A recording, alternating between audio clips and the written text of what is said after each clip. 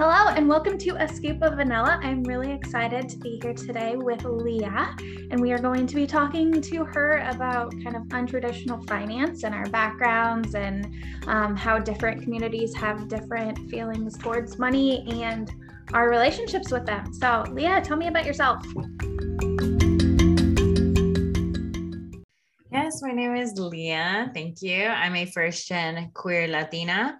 I am a professor, podcast host, wealth coach, and, just professional, in this industry. I have a lot of titles and I'm missing so many, but it's okay. But yeah, this is what I do. This is something that I'm very passionate about. I was talking about money in an unconventional way. Yeah, well, it's great to have you here. Yeah, Leah does a lot, so I'm very excited to talk to her about different things. But one thing that I wanted to talk to her about today is just kind of how your relationship with money is shaped by how you grew up and the conversations about money that you had. And so one thing that I've realized, even in like just being married, is that the things that I just naturally assume everyone thinks about money isn't necessarily true depending on household. So I grew up in a household that was very anti-debt. We talked about money a lot, but it was almost like having money was something that was negative. Like the idea of being poor and like dependent, like there was a big conversation around like, if you're saving for your future, then you're not depending on God. So it was almost like this like religious thing of like, I don't have to save money because I'm just depending on the Lord. Like, I don't know where the money's going to come from, but he's going to provide it. And along with that came all of like Dave Ramsey's like anti-debt and like bootstraps, and like if you do everything perfectly, then like you can just save up cash for everything. And it was a really interesting environment to grow up in. And I've had to change a lot of my thoughts around money. So I wanted to talk to Leah about her upbringing as well, because everyone's different. Yeah, no, for sure. I mean, your upbringing is very different from mine, but also very similar in a sense that, I am a child of immigrants and my parents were not given a map to navigate the system, to navigate what the heck goes on in America. Yeah. And so what they learned were from people who were allies, I guess you could say, so white allies that tried helping my parents. Whether it was good or bad advice, that's a whole different conversation. Yeah. But, my parents were entrepreneurs. So that's the only way they could make money. No one was going to hire immigrants in the town that I lived in. I live in Utah, which is very white dominated. Yeah. And the town that I live in, my parents, literally my dad was like one of the first Latinos living in Utah, in this town specifically. So literally like it goes back way back. So, my dad, when the conversations around money really just revolved about not getting into debt as well, because we didn't know what that meant. Yeah. And it really impacted us in the 2008 recession, where all of a sudden we couldn't pay our bills because of, the real estate market crashing. And my dad's business literally ties to real estate. He's a landscaper. So when there was no business, there was no money. Did my parents know about emergency like savings? Did they know about, all of these things? No. So when bills came to come, like when we had to pay them, there was no money. Yeah. So ended up, long story short, we ended up filing bankruptcy, foreclosing on our house, ended up with nothing. We were homeless for a second. And all I could remember my dad saying is debt is malo, which is debt is bad. And that's a money script that I grew up with. But also around this time, my dad turned to God to comfort his stress and comfort his emotion. And, similar to what you were saying, like, trust in God and God will provide. And that's kind of the perspective that my dad shifted into. And I guess, I respect it because in a way it gave him hope, and my parents hope for a future, financial future that, was abundant. Mm-hmm. But they did rely on religion. They did rely on that, not, studying or anything like that. They relied on religion and the hustle of, all right, well, we're going to start this back up again. We're hoping to find more clients, find more business. We're going to try to do this again, maybe work for a different company for some time, which we did. We worked for my dad's, and my mom worked for my uncle for a second. Yeah. And then, like, it's so crazy how we can have different backgrounds, but it's really, the way how our parents' traditions as well come into these conversations. And so like for me, it was completely like, debt is bad. You don't want it. You don't need to get it. Don't even start it. Don't even think about it. Don't get credit cards. And then here I am when I'm like 19 years old trying to get a credit card and like fearing it for my life. Yeah. Yeah. It sounds like, in the 2008, which I think a lot of people, my dad lost his job during that time too. So I totally feel that I experienced a lot of scarcity, and it sounds like you did as well. Is that something that for you translated to a money mindset of scarcity, that there wasn't going to be enough? Or did you separate it from like, there can be enough if we hustle? Yeah. So I think if I think about it from my parents' perspective, different from mine, my parents were like, if we hustle, there will be enough. And God will provide as long as we put in the work. Yeah. Now for me, my perspective is almost similar, but different in a sense that I don't rely on religion, on my beliefs. It's more that I trust that if I put in the effort and I am consistent, wealth will become. It just will happen because I'm doing everything possible for myself to become wealthy. And wealthy is not a luxury. I'm not saying wealthy is like, I'm going to get this new Lamborghini or this Louis Vuitton bag. I'm not talking about luxury. That's a luxury. I'm talking about this feeling of wealth that is freedom, time, peace. And that to me is what I've learned through time. I had to learn and deconstruct a lot of traditions and taboos and generational curses to come to this. But, that is what I perceive as wealthy. But what my parents perceive as wealthy is essentially just being able to live and provide for the family. That is their version of wealth. Yeah. Yeah. It's interesting you say that, because in the environment I grew up in, it was very much like there was a morality around money. Like it was like money is that feeling of comfort of I have enough.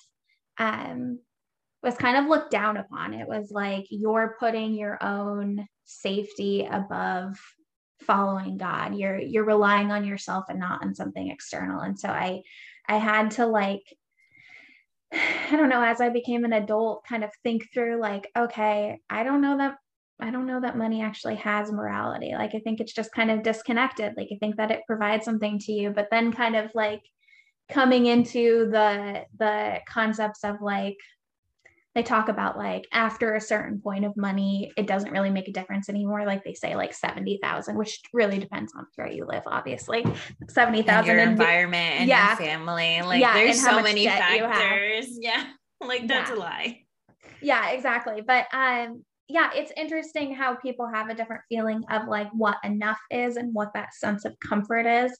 Because for me, I found that comfort in like just knowing I have the opportunities, like knowing that I can work at a variety of jobs. And that's come from like education and creating habits, but not necessarily like having cash on hand, which I think is each person approaches that differently, which I think is really interesting. Yeah, no, enough is a subjective term. Okay. At the end of the day, what I define as enough is different from what you define as enough. What my parents define as enough is different from the neighbor next door. Yeah. And many people don't realize that. And they think, oh, enough is, this value, this 70K. And it's like, no, are you freaking kidding me? 70K can change someone's entire life who's been in scarcity their whole entire, childhood, adulthood, whatever it might be, because I'm in it's funny how we talk about this, because I'm in a trauma of money course ran by Chantel Chapman. She's a financial activist. She's been in the financial realm for a while, and she brings a lot of different people, psychiatrists, therapists, activists, and financial professionals into this course. And so we were talking about scarcity, and we're talking about enough. And everyone came up with a different answer, because they're like, I remember my life in, Haiti, or my life in Africa. We have different diverse backgrounds. And like, we were playing around with toys that were made of rubber bands. Like, that's what my dad even used to tell me. He's like, as a kid, I used to play with, the tires of cars, and he would roll down the street inside of them. And that was his toy. Or marbles, or, rubber bands. And they come like put them all together and make a ball. And that was enough for them. Yeah. And then growing up for me, my dad reminded me every single day of that scarcity. He would remind me, hey, Leah, you better eat that because all the kids in El Salvador, you know, are suffering. You better be grateful. And so it comes to with a level of humbleness, I think, because enough is obviously very different. Do I feel like I have enough right now? Probably not, because I want more. I think I deserve more. But am I grateful? Yes.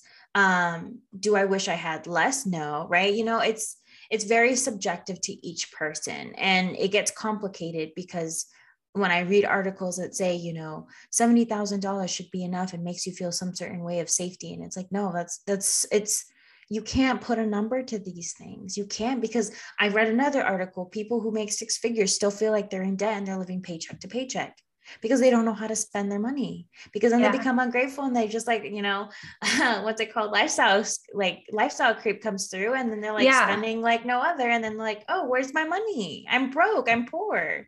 It's like, you know? Yeah. Well, and a lot of what isn't talked about, but the conversations that we have with clients is like, there's a lot of different aspects to coming into money, especially if it's something that you're the first person in your money to kind of like step out of a community or a certain social level of life, right? Like I'm the first woman in my family to go to college. So me earning a salary and being able to provide for myself is kind of a very new concept. It's not something that's understood in the social construct of my family. And I think that a lot of women, particularly when they come from something, they feel very maternal towards providing for their family that's still there. So it's like, okay, I'm making a lot of money, but I have a lot of expenses.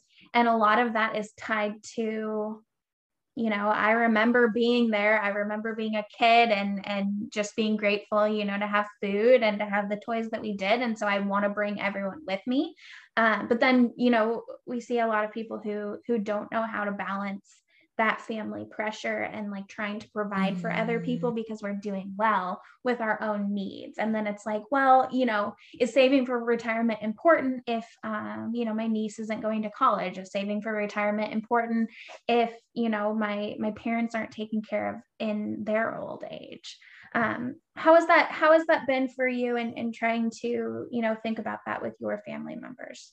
Yeah, I think that's, you know, I think especially for children of immigrants, children of different backgrounds, we go through this trauma when we leave our families. I left my family at the age of 19, which is untraditional in their eyes, because in the Hispanic culture, you're not supposed to leave your parents until you're married.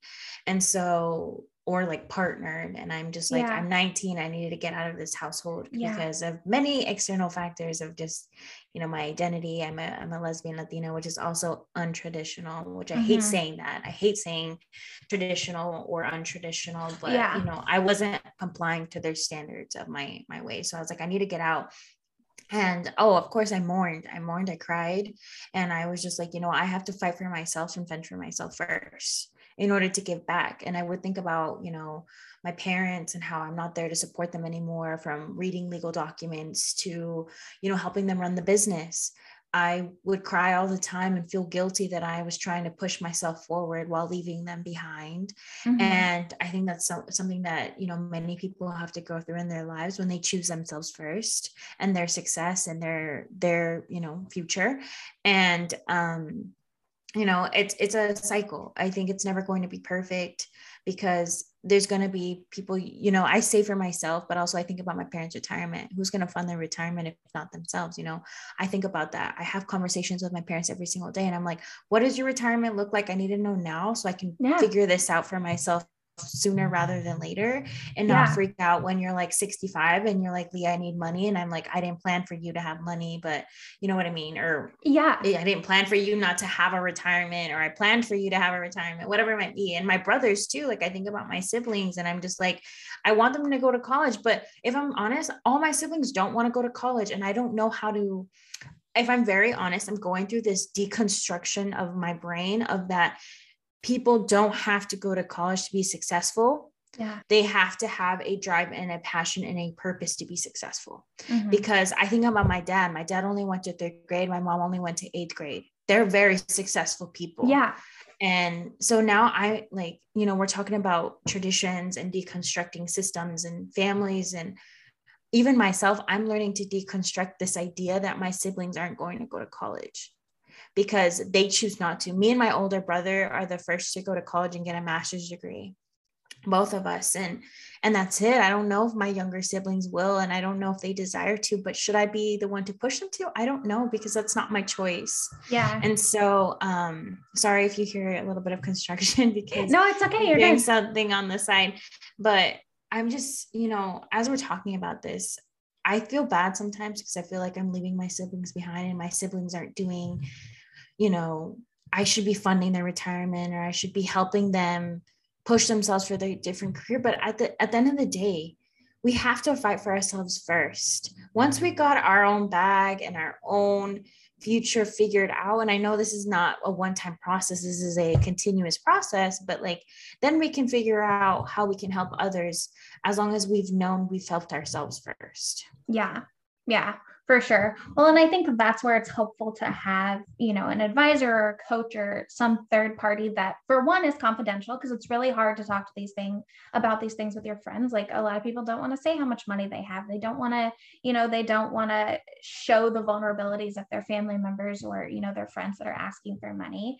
And when you talk to people, like, their opinions are always biased, even if you talk to a professional. And so it's like, how do I find someone who is going to understand my situation, and hear me and respect the traditions that I have, and respect the structure that I have in my environment, but also be able to step in and say, like, the whole oxygen bag thing, like, you need to take care of yourself first so that you can help other people.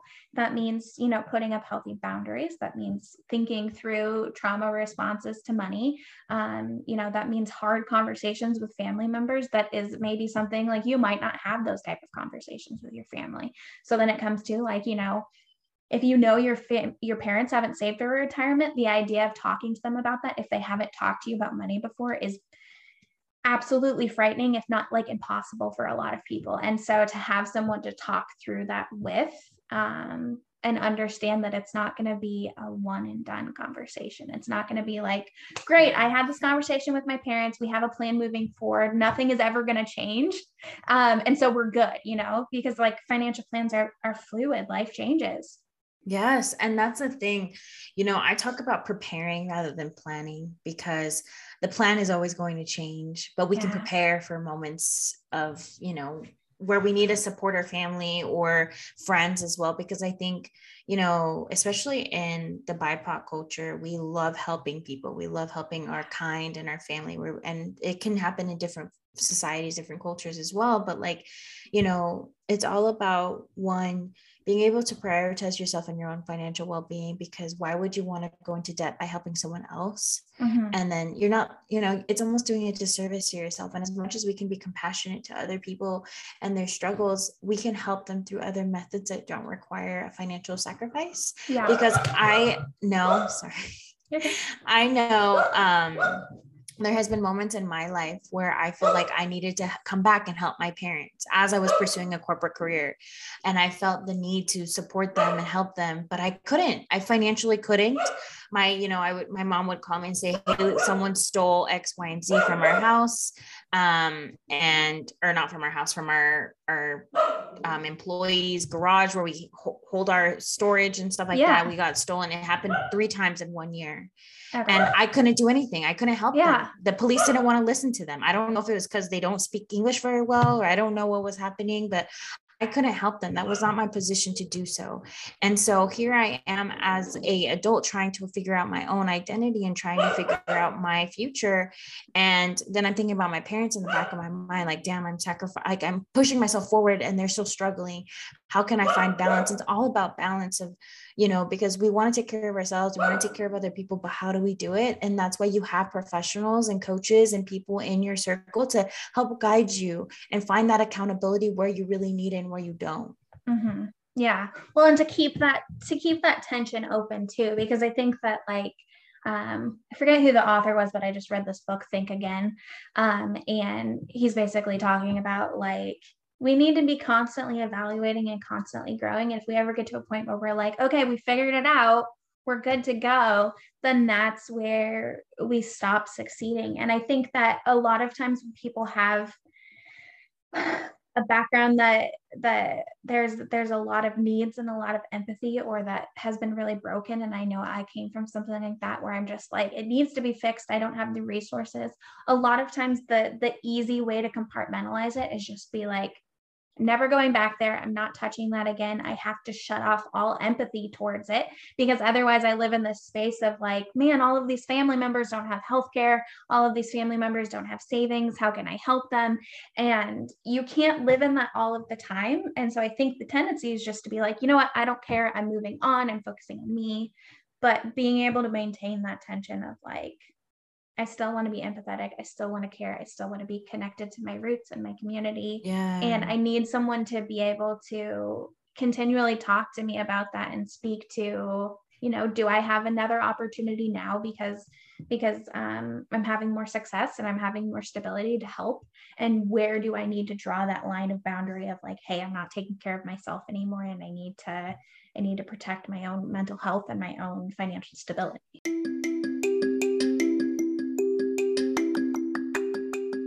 A Scoop of Vanilla is brought to you by Stripper Financial Planning.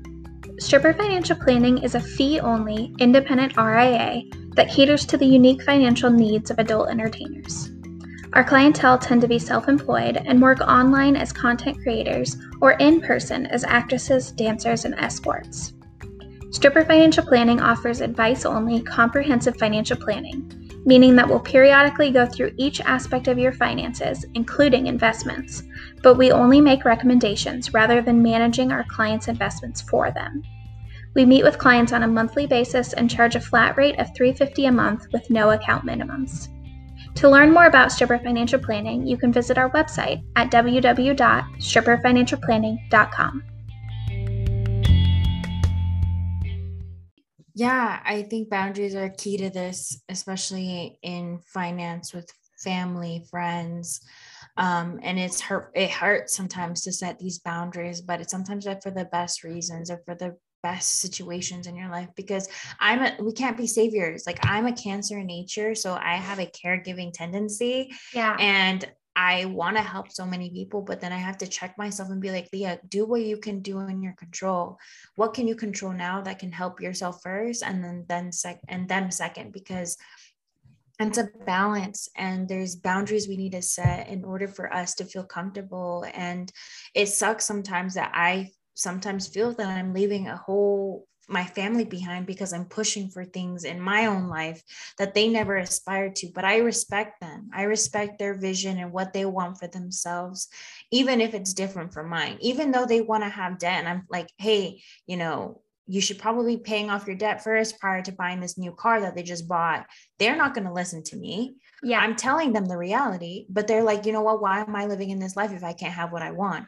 I'm like, okay, granted, I hear you and see you, but there's, like I said, I can only give them my opinion, respect them, and set that boundary for myself. Right. And, it's going to be a continuous process. This is going to be in my life for as long as I know. And, it's deconstructing the way that, parents have tended to or deconstructing the way that we've been raised to, always support each other, help each other. And yes, it's valid. We need to, but also being selfish. There's going to be a point in your life where you need to be selfish, because who's going to fight for you other than you? Right? Yeah. Yeah, absolutely. Well, and also just taking the time to focus on yourself and self-improve, but also to be transparent with yourself and say, okay, I have these skills, I have these abilities, I have, this, for me, like I kind of have like a meter of mental stability of like, I can do this. Mm-hmm. And then once I push it, I'm not taking care of myself anymore. And I kind of call myself like a soul suckingly empathetic, because I just like, especially in the last few years, I'm like, there's so much hurt, and it's like, I can't solve it all. It's not my job to, and it's like conceited for me to think that I even could. Right.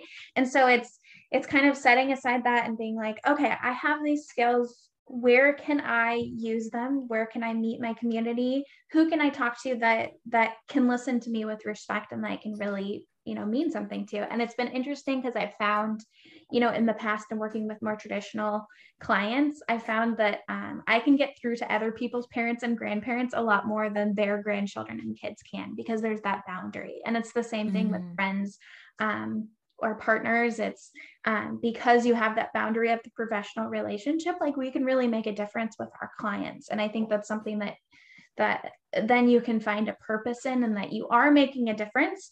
And sometimes you have to set aside, like, I might not be the one to say that to my parents, but someone else is going to, and I'm going to encourage that by having conversations like this and creating a community of people who are pushing forward the things we care about. Right. 100%. The unbiased opinion, the unbiased individual is super important, even in my own life, whether through therapy, through other things. I need someone who's going to give me both sides of the story that is, real and raw, right? I need the facts sometimes. And especially when it comes to money, as financial professionals, we see the balances. We see what's going on in your finances. We know what you can take on and what you can't financially. But again, I know emotional tolls I had a client who was like, hey, Leah, I owe my parents $6,000 and I do have this in savings, but the emotional burden of this debt is way more than an interest rate on a credit card right now. Like, I feel so guilty. And also this family pressure. How do you feel? Like, I really want to pay this off. How, like, should I? And I'm like, if that's how it feels towards you, do it. Absolutely. I mean, I know we have these boundaries, and I know interest rate is important, but there's also that emotional interest rate on things too, that people don't really like to discuss, like, I owe my family like, they could talk crap about you, whatever, like, oh my God, this person owes me money. This happens in Latinx culture all the time, where we love freaking gossiping. And so I was just like, you know what, if you don't want that happening, that's okay. I respect it. And I'm going to let you do what you see fit, whatever, for your boundaries, so that you feel protected within your own mental health, anxiety, and I think those are big factors within this practice that some people don't like to address as well. They're like, oh yeah, well, just, the numbers say this, but emotionally they say this too. Yeah. Well, there's emotion to this. Yeah. Well, and that's where there's a lot of value of having an advisor that isn't necessarily like a clone of you, but understands your background, understands where you come from, is taking the time to really understand where you are. Because a lot of times if you go into, like an Edward Jones, they have a script that they're following, they have recommendations they want to make, and your situation doesn't really speak to that. And a lot of times, I have, similar to you, you have clients who, like, for instance, have plus loans that their parents are associated with. And sometimes they'll just be like, you know what? It makes sense to just like refinance it and put it in your name and take your parents out of the scenario, so that you don't have to constantly, every Thanksgiving, every Christmas, have those conversations and have that tension there. And so that they can start to view you as an adult that's taking, responsibility for your debt. And oftentimes it doesn't necessarily make sense, because you're like, well, I'm not really responsible for that loan. My parents are, so cool. But, part of growing is having those conversations. And for an advisor who isn't going to listen to your concerns there, they probably wouldn't, make that recommendation. Yeah, I think it's important to find support in someone who sees you and can envision themselves in you, or vice versa. You can envision yourselves in them. And that's why people have niches. That's why there's financial advisors and planners who have different focuses, because they are experts in certain things. Like, my focus is queer, trans, BIPOC. So, Black, Indigenous, people of color. I focus on, a very marginalized community. And I do this because that's where the focus is, and that's who I am as well. I am a queer Latina, so sorry. You're fine. So it's really important for me to address these concerns and help people of my circle. Yeah. I was just working with, it's funny that you said that, because I was just working with a client on my last call. And she specifically was switching advisors because she was working with, she was a woman similar to our age. And she was working with an advisor who was just like coming at her with a really aggressive and condescending air of just like, oh, well, you're clearly spending too much. You clearly are living outside of your means. You have too much debt. And he wasn't taking the time to he didn't even care about putting himself in her shoes of like, why is she in debt? What happened there? It's not just, oh, I want to like buy whatever I want. It's, I lost my job. It's, I needed to pay for my mom's surgery. And there's a level of empathy that, a lot of advisors used to not care about, that now people are coming in and being like, hey, we deserve better. Like, we deserve to work with an advisor who understands our life experiences and wants to meet us there. And it's so valuable to have advisors like you who are being authentically themselves and meeting clients as humans who are there with them. Because so many times you go into a professional's office and you're trying to present yourself in the box of like what they're comfortable with. And I think I'm really excited because we're finally getting to the point where it's like, if a car salesman is being shitty to you, I'm just going to be like, you know what? I don't have to do this. I'm going to go find someone who's not going to be shitty to me. Right. Which I think is like a great place to be in. And so when I start to work with clients now, I'm like, you know what? If you aren't, the same thing with me, like, I'm not treating you the way you want to be treated, you have free will. Go find someone who is meeting you where you're at, who's treating you with compassion and with kindness and with respect. And I just am really excited about the idea of advisors going this direction too. Yeah, I'm excited with the shift, and I'm excited for more people of color and queer folk to come out and represent the communities that need to be served, as well as even what people would say, untraditional roles. I know you're serving a specific niche that I am here to support. And especially when you look at the queer community, a lot of our jobs and roles, especially trans drag queens, right?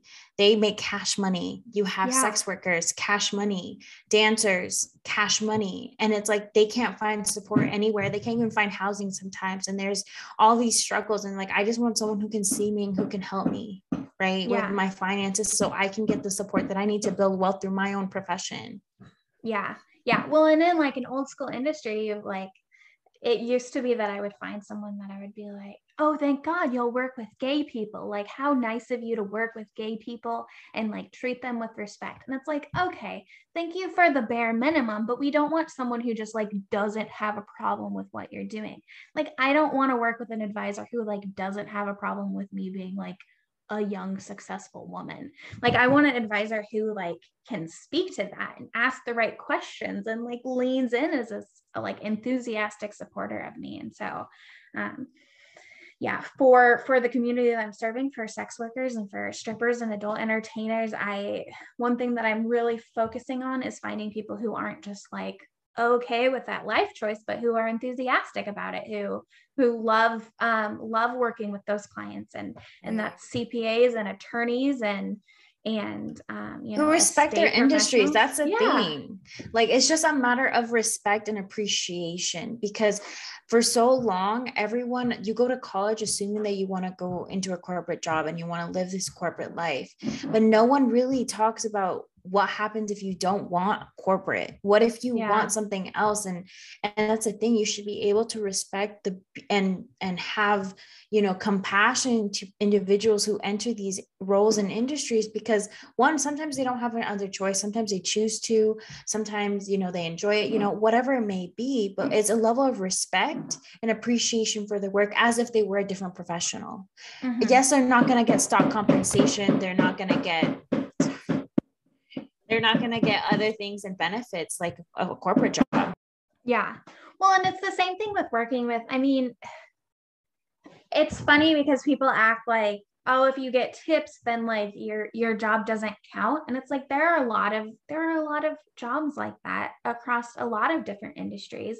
A lot of entrepreneurs don't have typical benefits, or self-employed. And there's like a lot of business owners that are getting quality advice, but then it's like, because you're in a stigmatized group, they're like, well, you don't deserve it. And that's just silly. And people are like, well, I don't identify as a drag queen, so I could never work with drag queens because I don't want anyone to think I'm a drag queen. And it's like, okay, you don't have to you can work with clients without being like, I'm going to pursue this on my own. But being able to, value them and understand their position and take time to research it is super important. Yeah, I mean, I've never been in that position today, and I'm very grateful that I haven't. But, like, I have to have a level of respect for my queer community and others. Even when I think about, Latinx communities, we have a lot of farm workers, we have a Yeah. lot of, people who have to get cash jobs because they're undocumented. And how can they build wealth while undocumented as well? And that's super important to me. And it's being able to address these and amplify their voice. That's the thing. If I have the privilege to be here and talk about these things, I need to amplify the voices of people who can't feel heard or feel seen in this industry because they fear judgment. I myself, being out and proud, I sometimes like question my identity. I'm like, oh my God, I am this person that is doing this. I can't believe it, because 6 years ago I was hiding and my employers, were judging me because I had tattoos, and I didn't even tell them I was a lesbian because I didn't know if I could, and I think Yeah. back even 6 years ago, that being there and now being here and still fearing my identity. Like, sometimes I fear in places that I go because I'm like, I don't want to, people don't realize, like, I have to Google places that I want to travel to make sure they're queer friendly. I have to make sure that if I hold someone's hand, I'm not going to get arrested and go to jail. Right. These are things that I have to be concerned about. And similar to other communities, drag queens and their safety and their financial well-being. I have a friend who, he's a house flipper in Dallas and he has homes in Ohio. And he was telling me, he's like, I give a lot of my housing to queer folk because no one else is willing to give them housing because they don't have credit, nor they don't have consistent income according to the IRS. So I offer them jobs and opportunities in housing in order for them to get the requirements to find housing. Or if not, I'll just give them a rental property and have them rent from me. And I'm just like, this is the type of allyship and support we need to, and that's the thing. You don't have to be a part of this community to be an ally. You don't have to be a part of this community to amplify their voice. That's all you have to do, is amplify it. Yeah. Yeah. Well, and I love you're saying that too, because I often, in the past years, I grew up in a very racist household. I grew up in a very homophobic and just like super religious and crazy household. And there's a lot of structures and systems and concepts in my mind that I've had to work through, that I'm still working through. There's a lot of work. And once you start to like learn about the things that other people have always known and experienced, it becomes overwhelming of like, well, this is so big. I'm not going to be able to solve racism. What's the point of doing anything? And so I think having these conversations and listening to other people of saying like, okay, I start small and I do what I can. And then when I mess it up, I try again and I do better next time. And, I love you're giving examples of how to be an ally, because that's so important. And I think, having people on your podcast, being able to talk to them about their experiences, being able to share your voice with my audience, and being able to, connect these different communities of empathetic people who care about each other, to say like, this is a safe person for you to talk to. This is a good professional who's going to treat you fairly. And, it's funny because a lot of times advisors will be like, well, I don't know why you're talking to other financial professionals, because like, aren't you afraid that your audience is going to work with someone else? I'm like, honestly, if they work with someone else, that's great. That is a win. That is a win for our side. Like, right. I just want them to work for someone who is going to care about them. And there are so many people who deserve quality financial advice. And there are so many people who deserve, just like the basic level of kindness and compassion and respect. And so, for me, it's just being able to connect everyone together is really important. Yeah, I think allyship and connection is super important in our industry, and being able to hold space together to amplify the voices of our own separate communities. We all have different niches. We all have different focuses. We all have different passions and views that we, should come together and speak about them respectfully. That's the thing. Like, when I say allyship, I want, as a person of color, a queer individual, I would want my white counterparts to be like, look at this person who's driving change. If you need someone like that, here is this person, right? Or look at what they're posting, look at what they're sharing, and reshare that, right? Voice, like, amplify their voice and make sure they feel seen too, because, there is white privilege, there's white supremacy in this world. And so in order to battle that and change that is by having those who do have power, either financial power, color power, whatever it might be, to amplify the voices of those who don't. And that's all it takes, right? It's not you taking the initiative of we don't need you to create an organization to do this. No, we just need you to share and be an ally and support them and voice their name in conversations that probably no one would have thought of them. Right. That's all we want, is sponsorship from people to say, hey, I respect you and I see you.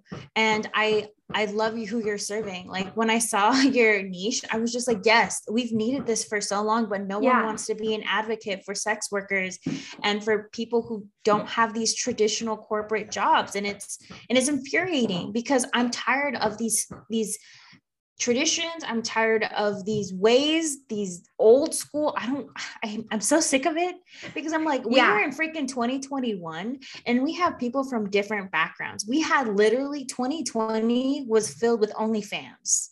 And people made bank off OnlyFans. Yeah. And how are they getting served? Who is supporting their profession? I don't know. I really couldn't tell you.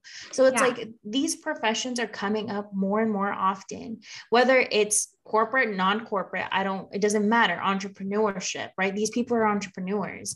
And so we have to be able to respect them and help them build wealth in the way that they can and dream of, because what they vision as wealth is not what we see as wealth. And that's where I struggle with financial planners and financial advisors who see this, assets under minimum or assets under management and asset minimums. They have to have a certain amount of money to work with people. And I'm just like, you're literally secluding a whole entire group because you're setting these restrictions. And I can get into tangents about the way the financial services industry is put in place. And it's infuriating, because you're really, financial services has discriminated against, low income, poor individuals, people of color, queer folk, those who are in different jobs that don't comply to their standards. And it's like, this is done. Like, we're not here anymore. We're not here to hear that. We're here to support the next generation, because the next generation, let me tell you, they're going to be wealthy and they're going to be making wealth through different forms of income that aren't your corporate standard of income.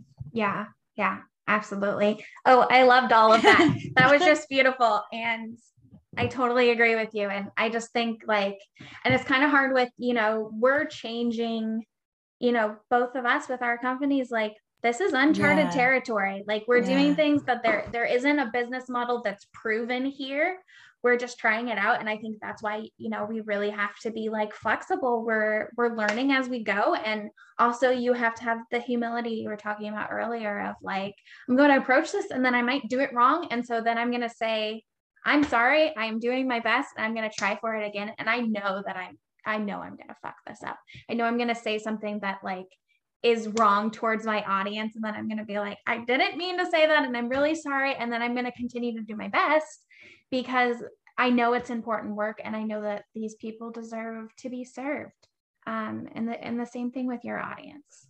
Yeah, there's no blueprint to this. There is literally no blueprint. It's just figuring out, trial and error, understanding that things are going to work and not work. But yeah, it's just a trial and error process. Yeah. Yeah. I love that your dog is trying to shake hands with you right now. I'm so sorry. There's construction going on. I didn't think, I thought this is their lunch break and they finished early, and I was just so mad. This is just the realities of working from home, right? Okay. So just to wrap up, a few more questions for you. Very important. What is your favorite ice cream flavor?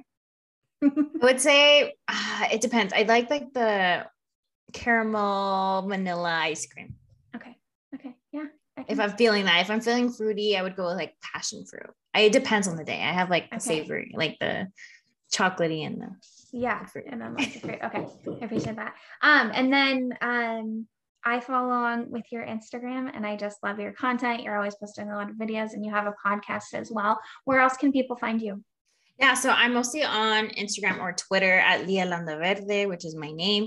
And then I have my podcast, Mi Riqueza Podcast. Mm-hmm. And that's where I'm hanging out these days. I'm redeveloping my website, so that's in progress. Yeah. But yeah, that's where you'll find me posting, just really money and mind realness, because there's no reason to sugarcoat the truth. Yeah, absolutely. Well, it has been so good to talk to you. I'm really glad we were able to talk, and I know I'm going to have you back on the show again because I just love hearing your opinions on things and hearing your perspective. Thank you. No, I'm super excited for your new endeavor, and I'm super excited to support you. And literally, I if there's anything that I can do, like I want to be of service, and I, amplify the voices of women who are changing things up. Yeah, absolutely. All right. I'll talk to you next time. Thank you. Bye.